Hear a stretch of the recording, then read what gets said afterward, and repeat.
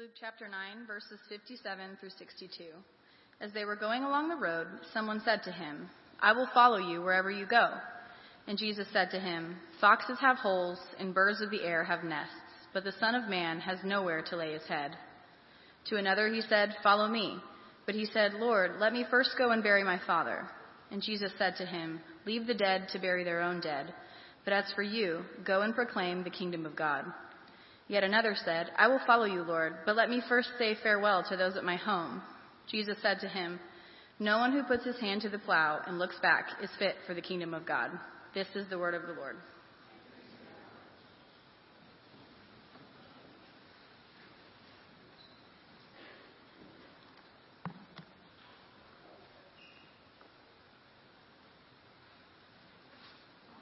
Good morning, family of God. It is good to be here with you today. I'm so excited to get to come and to share the word with you. I want to start by sharing a story with you. A story. I think that helps us learn from our passage today. I'll take you back to the year 1911. There was a race that was happening, unbeknownst to some people, but the race was to be the first people to accomplish major geographical feats, and particularly to be the first people to reach the North Pole and the South Pole. The North Pole had just been reached, and so now there was a race on to reach the South Pole. Captain Robert Falcon Scott, what a name, Captain Scott believed from Britain that he would be the first man to reach the South Pole. And so he undertook this endeavor. But what I'm about to tell you is unfortunately a story of tragedy. It did not go well. In fact, if you're familiar with the story, what it resulted in was Captain Scott and the 4 men that he took with him to try to reach the South Pole not making it back home. What I can tell you leading up to it, that everything we know, is that Captain Scott was an explorer, and yet he surrounded himself with people that were not experts in the necessary areas that they needed. When they went to try to prepare for this trip, there is a long list of things that in hindsight we can look back and think, wow, that was not good. That was not helpful. Of the many things, one was that their transportation, Captain Scott had had bad experiences with sled dogs on previous trips, and so he didn't want to rely heavily on dogs, and instead he thought the more noble way to do it was using manpower. So he brought some dogs, and then they thought they would use horses, ponies, because he said they looked better. And then he said the most noble way was for men to drag the sled. And so their plan was for their team of 65 to bring they also had 3 motorized sleds. To tell you just a glimpse of how this went, they literally lost their biggest one unloading it from the ship. They unloaded it on too thin of ice, and it sunk immediately. Next, the 2 other motorized sleds, they decided the guy that actually was the mechanic and the one that knew how to use them, well, because he was a lesser ranking man in the Navy, they didn't bring him with them. And soon both of those sleds broke, and they were useless. Soon, before they had reached their first base point, the horses were no longer able to go on because they kept sinking in the snow because they were not wearing snowshoes. And the man that Captain Scott had put in charge of bringing the snowshoes said he didn't like them. So they just left them. In addition to this, Captain Scott knew about this phenomenon called creeping, which was that in their fuel containers, in the extreme cold, it would leak out fuel as it froze, and that there were ways to handle this, but he completely ignored it. And so all of their cached fuel, all the fuel reserves that they were supposed to stash along the route, significantly depleted. So that when they came to them, they did not have enough fuel to make food, to melt water, to keep warm in the extreme cold conditions. On top of this, he brought only one navigator, one skilled navigator to go with him into the depths of the journey. And this man, because he was by himself, he also decided he wanted to use a tool that was a heavier tool at the time, so it required more manpower to pull. And because he was by himself, he made many mistakes which led to them being off track multiple times. Captain Scott also did not lay out the necessary amount of stops along the way. You see, before they were to go make the expedition, there was this whole period in which they would bring people and set out marking the path as far as they could go until they got to their depot, which would then be the launching point for the final expedition, where he was supposed to take 4 men to go on to the South Pole. He used only one flag and did not mark along the way the different places that they cached fuel as carefully as they should have. And because of this, when the extreme weather hit, their tracks were often covered up and they could not relocate the places they needed to go. And so they had to go longer between stops than they were supposed to. In addition to all of this, although all the planning was for only 4 men to go on that final expedition from their last depot to the South Pole, at the last minute, Captain Scott decided to add a 5th man. So their rations were only calculated for 4 men, and it turns out that actually, again, upon looking back, they had woefully misunderstood the rationing, and the amount of energy that was needed at the higher altitudes to pull the man sleds was not enough food. So they were already underprepared for 4 people, and now they added a 5th. And he also didn't consider the lack of vitamin C and B, and so now the men, by the time they reached the South Pole, were being plagued by scurvy.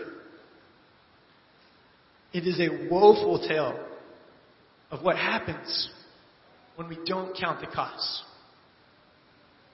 And unfortunately for Captain Scott and his men, they made it to the South Pole to find someone else had been there just weeks before them.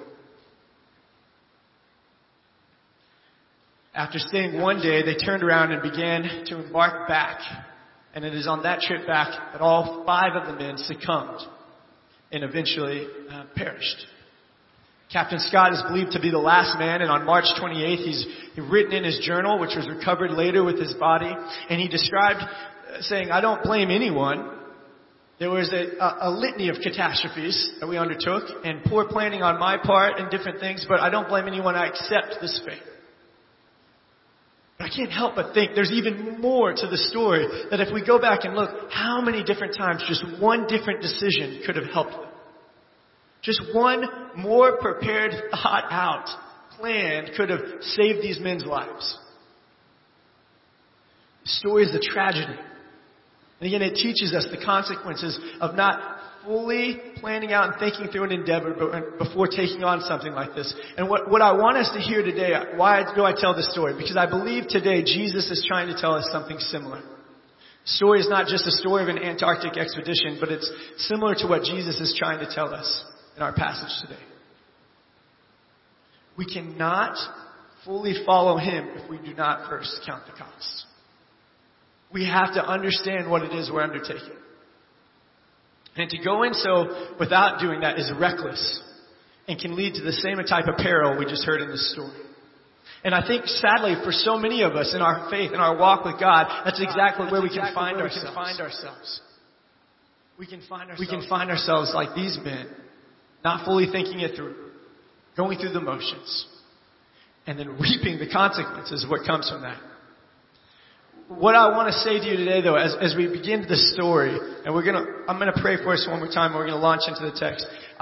With this, I do think what Jesus has for us here is very somber. There are 3 somber warnings of what it looks like to follow him. But with that, what I want to pray for you, what I've been praying for myself and for you here today, is that you would see, that God would give you ears to hear and eyes to see, that along with these somber warnings, there is a sweet mercy. There is a sweet, sweet mercy. And what Jesus is doing here, if we have ears to hear, is actually inviting us deeper into him, into relationship with him. So if you'll stick with me, we're going to ride through some hard things, right? I think the words of Jesus here are meant to be challenging. But what I believe is that through that, God will speak and show us the sweet, sweet mercy of his grace as he calls us deeper into relationship with him. Let's pray together one more time. God, thank you for your word. Thank you for the way that you teach us, you instruct us, you guide us, you lead us. I'm just so thankful for the reality that you've spoken to us. You've made yourself known to us, God. Thank you for revealing yourself. Thank you for Jesus, for the cross, for the resurrection. I pray today, would you give us ears to hear, eyes to see, hearts and minds to know and believe. Help us to treasure your word in our hearts so we won't sin against you. And God, would we receive these somber warnings of Jesus, but would we also sense the sweet mercy that you give us alongside? We thank you, God. We love you. We pray this all in your holy and blessed name, Jesus. Amen. I think there are three key elements of discipleship we see in this passage. There are three key elements. Discipleship has a call. There is a call to discipleship. There is a commitment. And there is a cost. There is a call to discipleship. There is a commitment to discipleship with Jesus. And there is a cost. Where do we see this? Well, first let's start with the call. I think the call is obvious in our passage. We see there are three men. Two of the men speak first to Jesus, and the second one is the one recorded for us in Scripture that Jesus speaks to. What does he say to him? Follow me. Everybody say, follow me. Jesus is calling out. This is the essential call of discipleship. Follow me. We can even see it in the other two men. Even though they speak first to Jesus, what is it that they say? They repeat these very words to Jesus as they call out to him. Jesus, we will follow you. I will follow you. But first, I will follow you, but... And so we see this call to follow Jesus is both explicit in Jesus' words and implied through the other two men's response to Jesus. And so we can say this is the essential call of discipleship. If we look back in the Gospel of Matthew, chapter 4, we think about the calling of the apostles. What does Jesus say in Matthew 4:19? Follow me, and I will make you fishers of men. So again, this essential call of discipleship is to follow Jesus. We follow Jesus. We imitate his life in all that we do, in our thoughts, our words, and actions, in everything we follow after Jesus. This is the call, right? And what we can also see, there's a second part to it that's here. Look what Jesus says to the second man. He says, you leave the dead to bury their own dead, but as for you, go and proclaim the kingdom of God.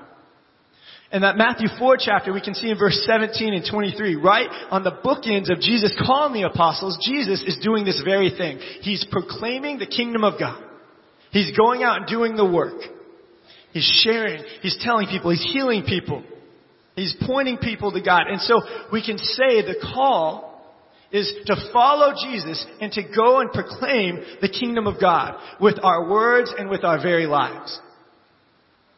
To proclaim the kingdom of God recognizes that there was a different kingdom, right?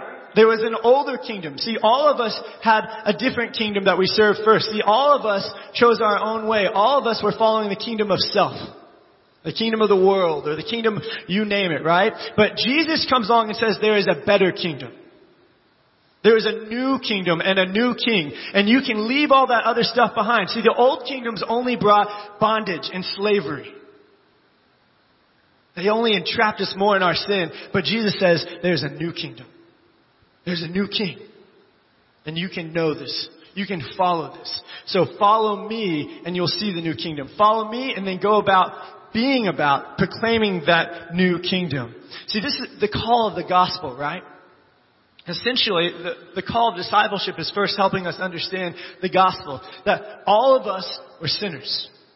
All of us chose to go our own way. All of us chose to be apart from God. And while we were still sinners, God tells us He showed His love for us, but that Christ died for us. Right?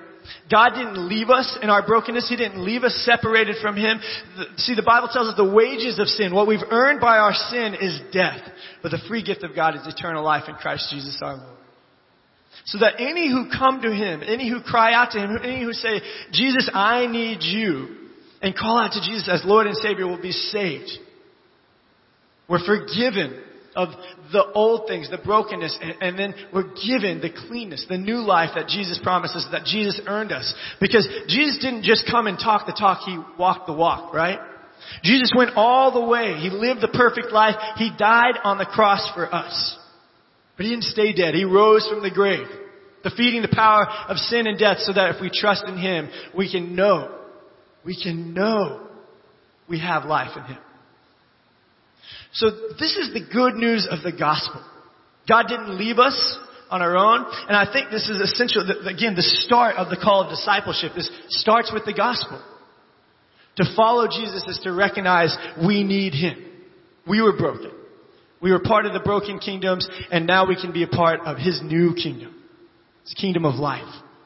His kingdom of love. His kingdom of glory. And so we follow Jesus and we proclaim the kingdom of God in all that we do. As we think about this, I was thinking we can look back to other places in the Gospels as well. But we again could boil it down to say to follow Jesus is really encompasses all of these things, right? Because we can't follow Jesus without proclaiming the kingdom of God. We can't follow Jesus without loving our neighbor and loving our enemies and praying for those who persecute us. We can't follow Jesus without helping the poor and the sick and the downcast. We can't follow Jesus without going to the places where Jesus went. And so if we follow Jesus, we hear the gospel, we receive the gospel, then we begin to live out that gospel with our words and with our lives. So the call is to follow Jesus. The essential call of discipleship we hear is to follow Jesus. I can't help but think about, as these men come to Jesus, what were they thinking? What were their expectations? Right? Especially think about this first man. As they were going along the road, someone said to him, so this man cries out to Jesus, I will follow you wherever you go. What did this man expect? What was he thinking? What was his heart? What was his motive?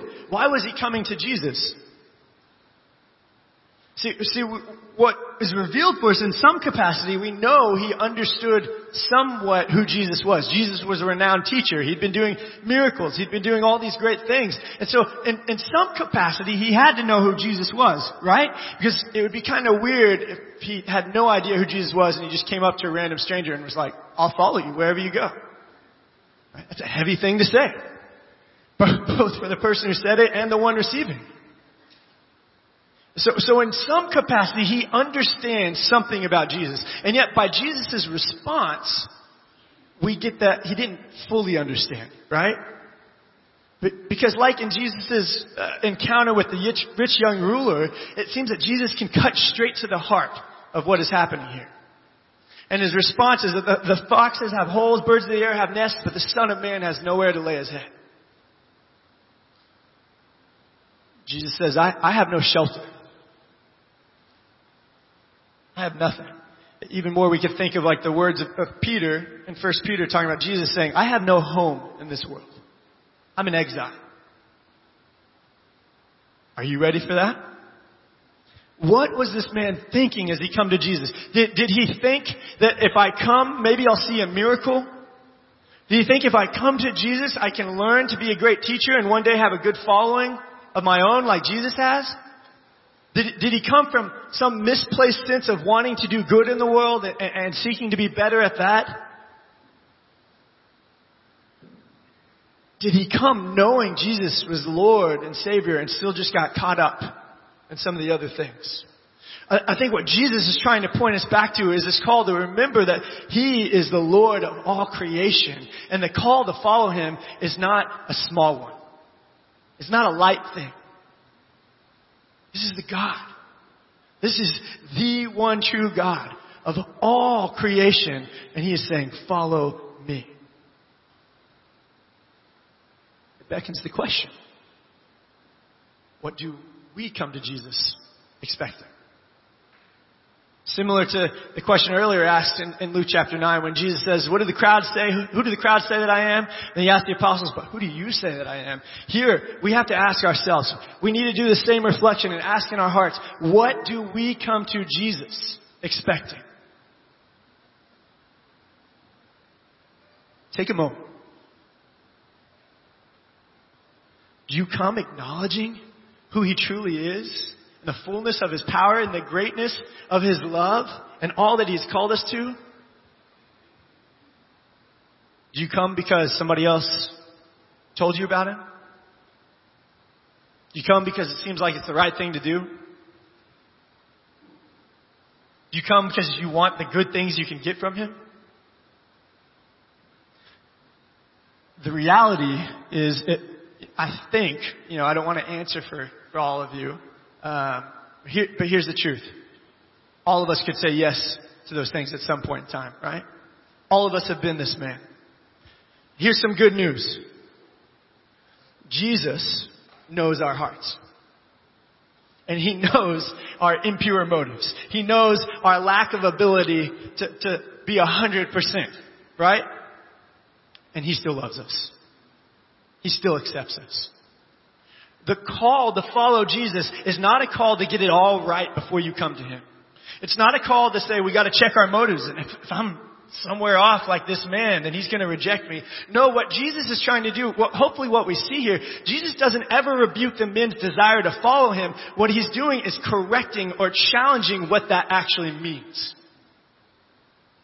And that's what Jesus does for us today. So if you hear this and there's this inclination inside of you that wants to recoil, that wants to step back, that wants to close off, I want to just challenge you right now to ask God to help you not do that. Say, God, help me to be open and to listen and to receive this word. Because Jesus wants you to follow him. You don't have to have it all figured out. He can take our broken motives, and when we bring them to him, he turns them into his beautiful truth. He leads us to help follow him. As we think about following Jesus and proclaiming the kingdom of God, we have to remember as we come to him, he reshapes us and he sends us back out. And to proclaim the kingdom of God is again this statement that helps remind us to stay focused. Right? At least that's what I was picturing. Is I think here it's a reminder of the kingdom that we're living for now. Right? We don't go out proclaiming the kingdom of Gavin, self. We don't even go out proclaiming the kingdom of Redemption Church.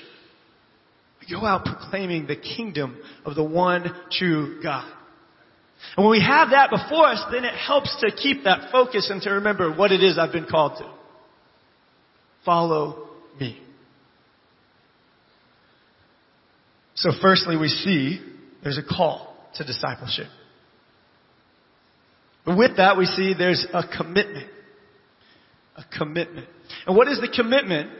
Well, it is the follow-through of the call.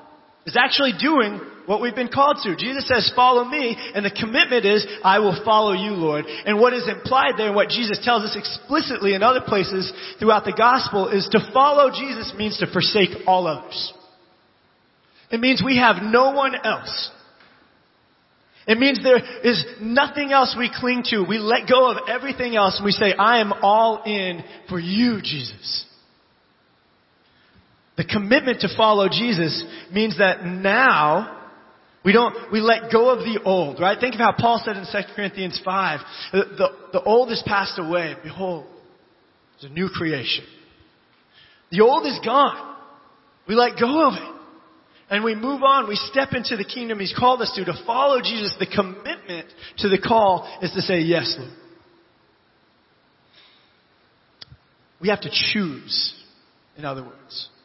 We have to choose. Who will we follow? Look what Jesus says to the second and the third man. He says to another, follow me. But he said, Lord, let me first go and bury my father.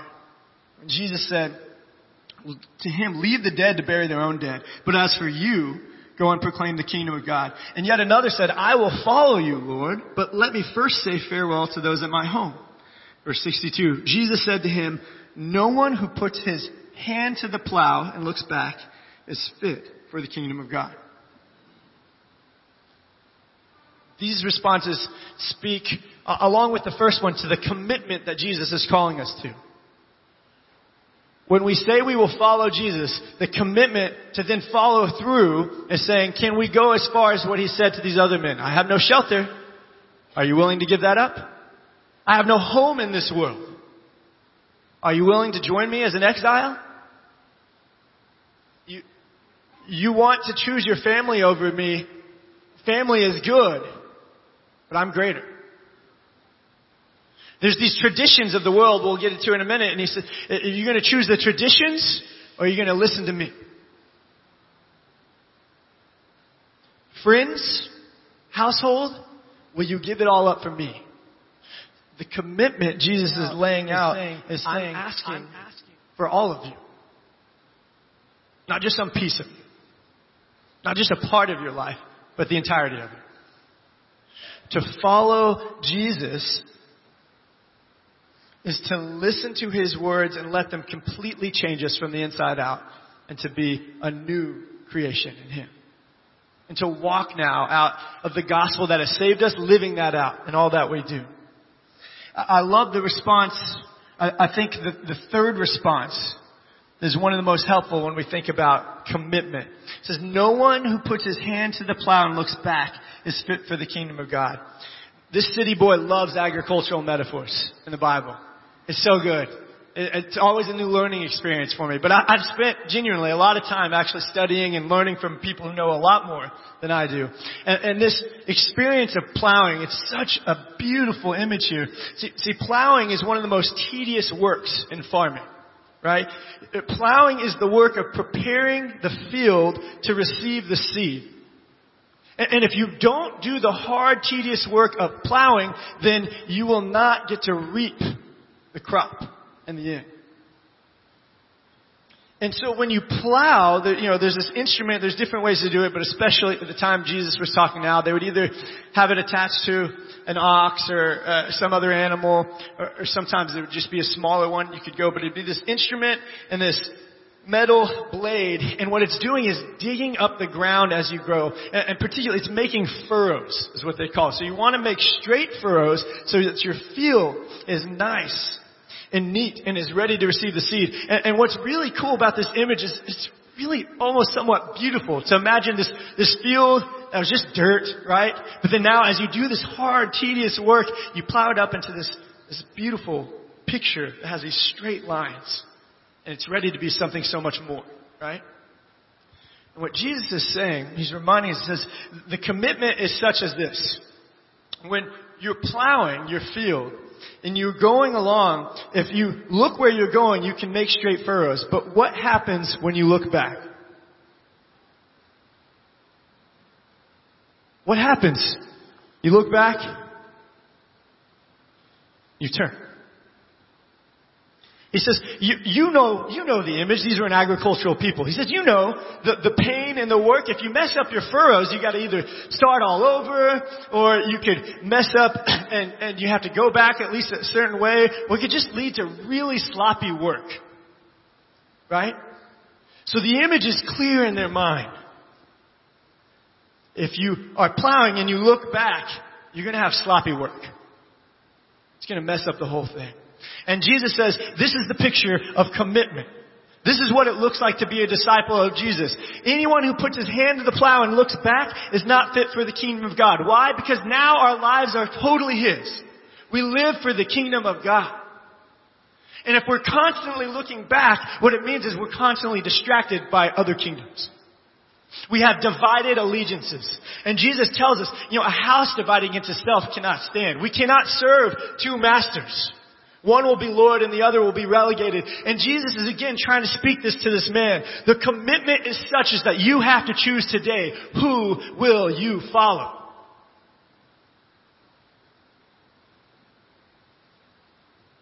We put our hand to the plow and look back.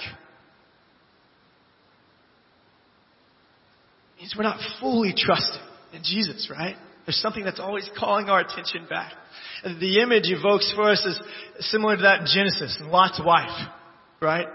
When they were leaving the city, it was being destroyed, and God told her not to look back, and she looks back, and immediately she faces punishment, and it's dire.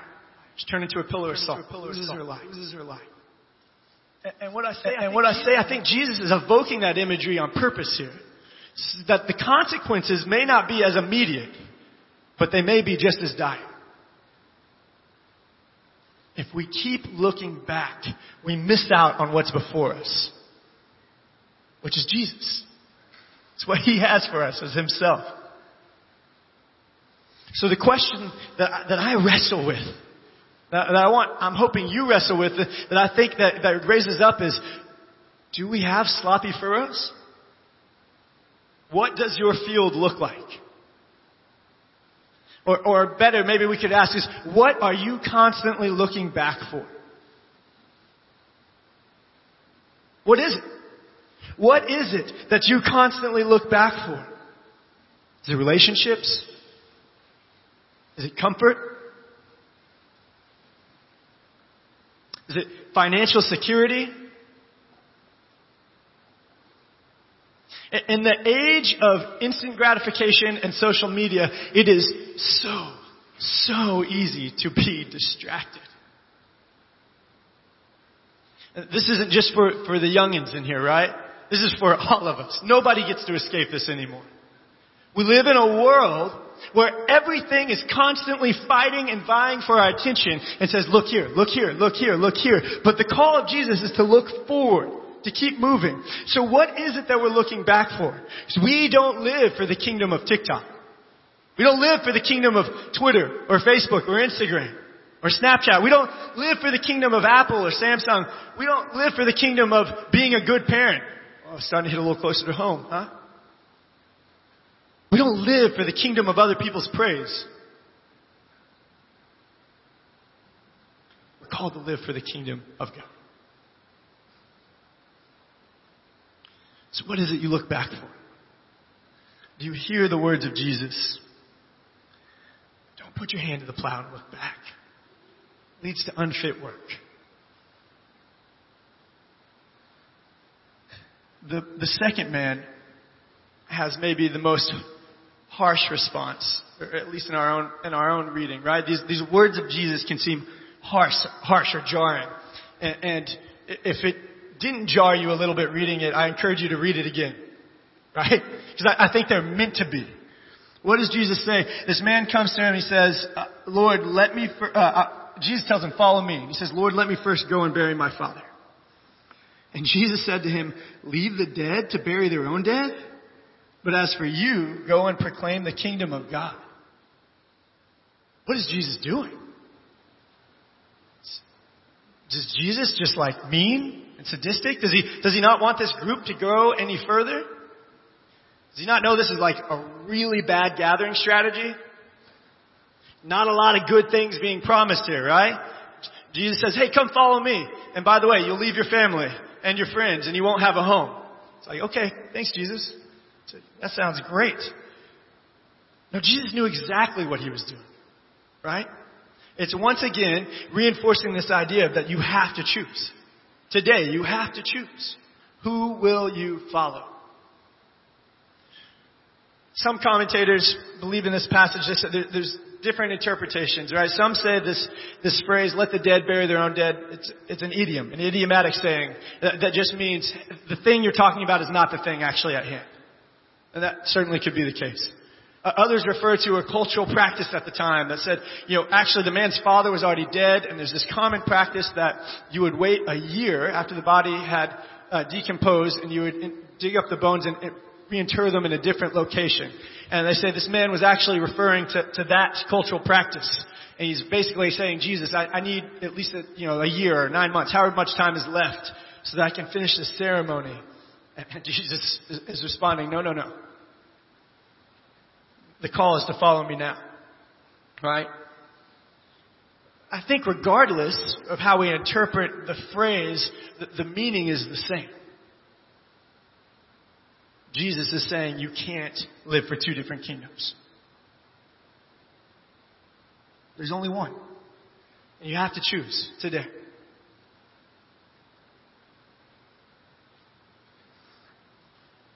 What I think Jesus wants us to hear from this, though, is again, here's some good news. Anybody ever had divided allegiances? Anybody ever wavered in a commitment to anything? Yeah. Again, I think it would be all of us. Jesus says, follow me. Come. Come with your broken understanding of what that means, and come with your unfulfilled commitments and your lack of ability to follow through, and I'll take your mess and make it into a masterpiece. Because again, Jesus is constantly trying to point them back. It's not about you. It's about me, Jesus. That's why the call is to follow him. And the commitment is to follow through with that, with everything we have. You don't have to have it all together. You don't have to have it right. Just come to Jesus. Lay your broken mess at his feet and he'll take it. So there's a call. There's a commitment. And there's a cost. We've talked about the cost as we've gone on somewhat, but it's here, right?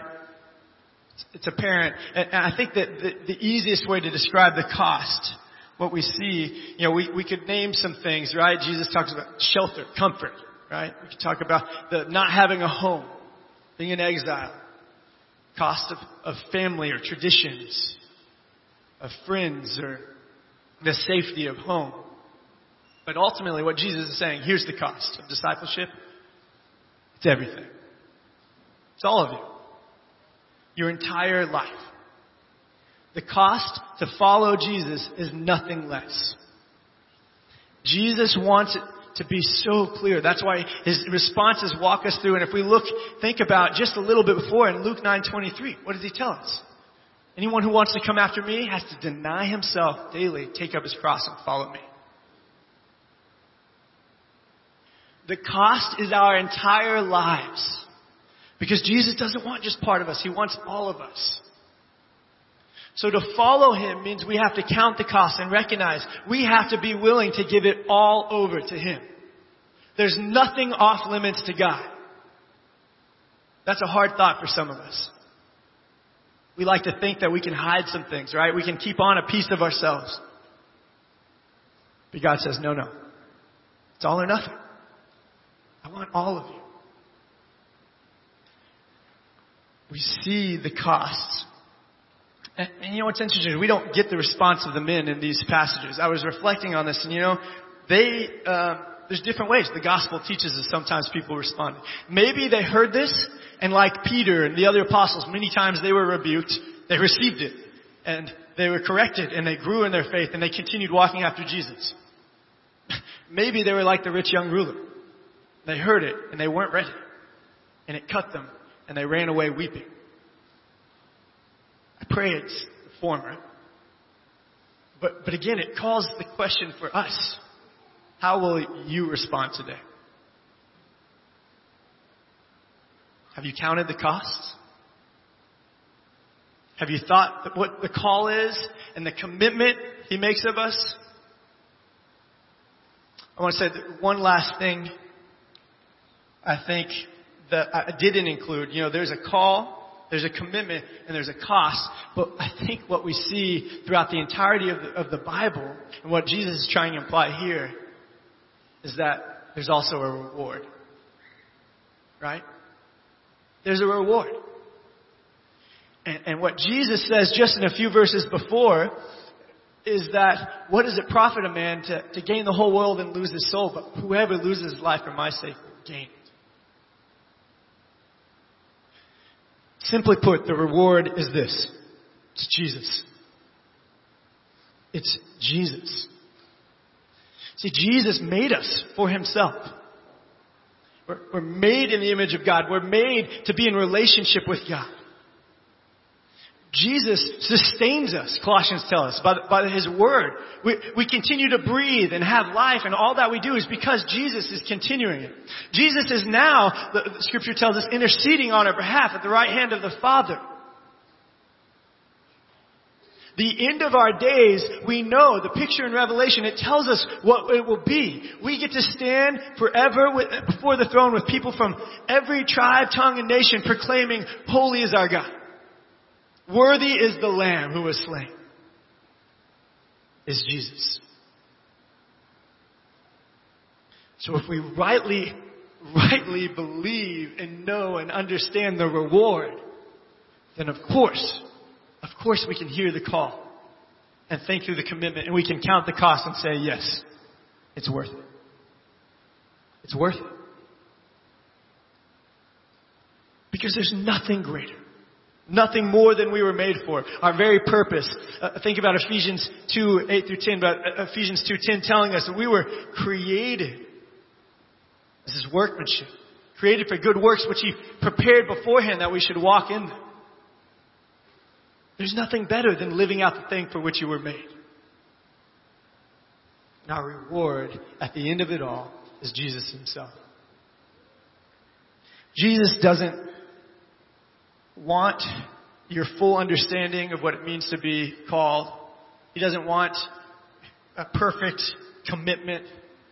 Doesn't even want a fully, formed theology of what it means to count the cost. I was just reflecting on this, and I think with this hard word, what I wanted us to hear today is Jesus is crying out and saying, I want you. I don't want what you bring. I don't want what you think your strengths are, or what you think your weaknesses are. I don't want your trauma. I don't want your hopes and your dreams. I want you. Just you. That is the greatest gift we could ever be given.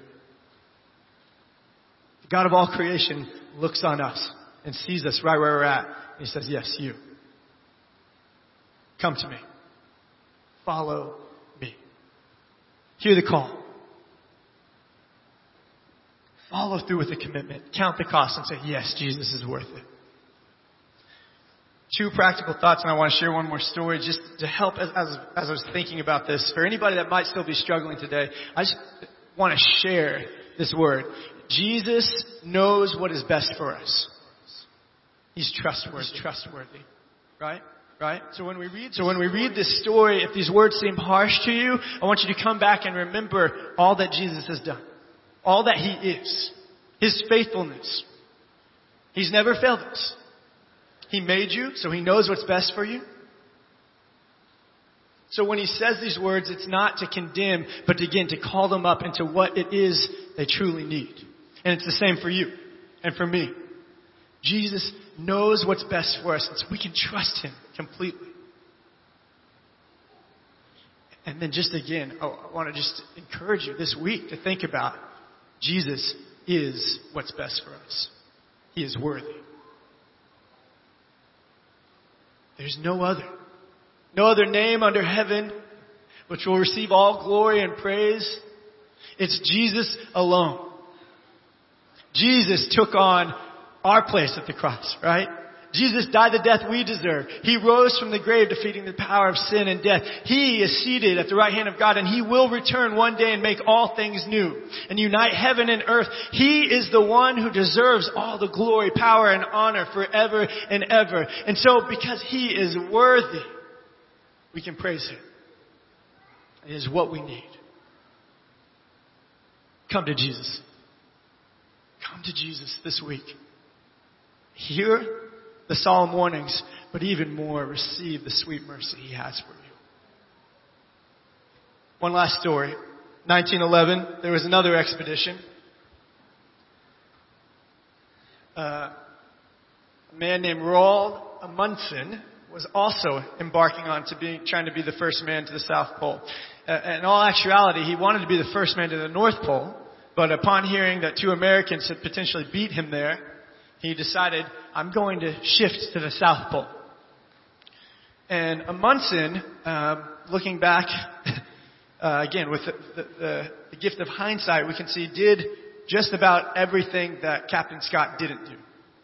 Amundsen had a team that was concise and that was trained in every area they needed to be trained in. They trained for 3 years on skis. They were Norwegian, so they literally brought in one of the reigning champions of skiing and had him train the entire expedition and then go with them. They knew that dogs were the best route. They had spent time in his previous expeditions in the North Pole area learning from the Inuit people, and so they actually put aside the often pride that came from thinking they knew better and learned from them and practiced. They used the same clothes that the Inuit people used, and they were better prepared for the cold. They used the same practices of how to train the dogs and work through the snow. He knew about creep, the phenomenon of creep, and so he soldered all of the fuel cans so that they were protected from the cold. So much so that it said, some 6 months later, there was another crew that was going out and found one of their cans that they ended up not even using, and it was still completely full. He came in, he trained 4 of his 5 men in navigation. And they used a smaller, lighter tool that they knew would be easier to pull. And as they prepared to go, Amundsen was single-minded. He was focused. He said, I am not here for adventure. Adventure means I've done something wrong. I will be the first man to the South Pole. As he continued to prepare, he marked every outpost with flags in every direction for half a mile, so that they got off course, they could find it. He stored extra food. He stored extra caches of fuel, so much so that on their way back, the men actually gained weight. Amundsen and his crew were the first to make it to the South Pole. And all of them returned home and lived to tell the tale. See what happens when we think through the call, the commitment. We count the cost and we know the reward. It's right there before us. Our reward is even greater. Let's turn to Jesus. Father God, thank you for your love for us. Thank you for your word. Thank you for the way that you speak and lead and guide us. God, I pray for everyone here today. I know in my own heart, this can be a hard word. I just pray, God, that you would soften our hearts. You wouldn't let us turn away from you. But in your mercy and your grace, you would help us to hear. Help us to see you. Help us to receive the truth of what you've said and to truly think about the call, the commitment, and the cost of discipleship, to receive the sweet mercy that you, Jesus, you were committed to us. You took it all the way through to the finish line. You died for us. That you're still calling out to us and you want us. So help us today, God, just to come. If we're tired, if we're weary, hear the words of Jesus say, come to me all who are weary, brokenhearted, and I will give you rest. If we come wanting to grow, then help us to come to you and to humble ourselves and say, God, I'll wait for you. In proper time, you'll lift me up.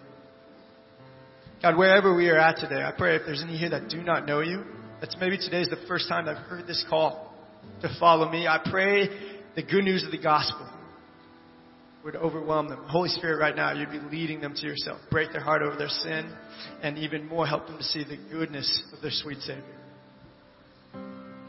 God, we love you. We thank you. We praise you. Pray this all in your holy and blessed name, Jesus. Amen.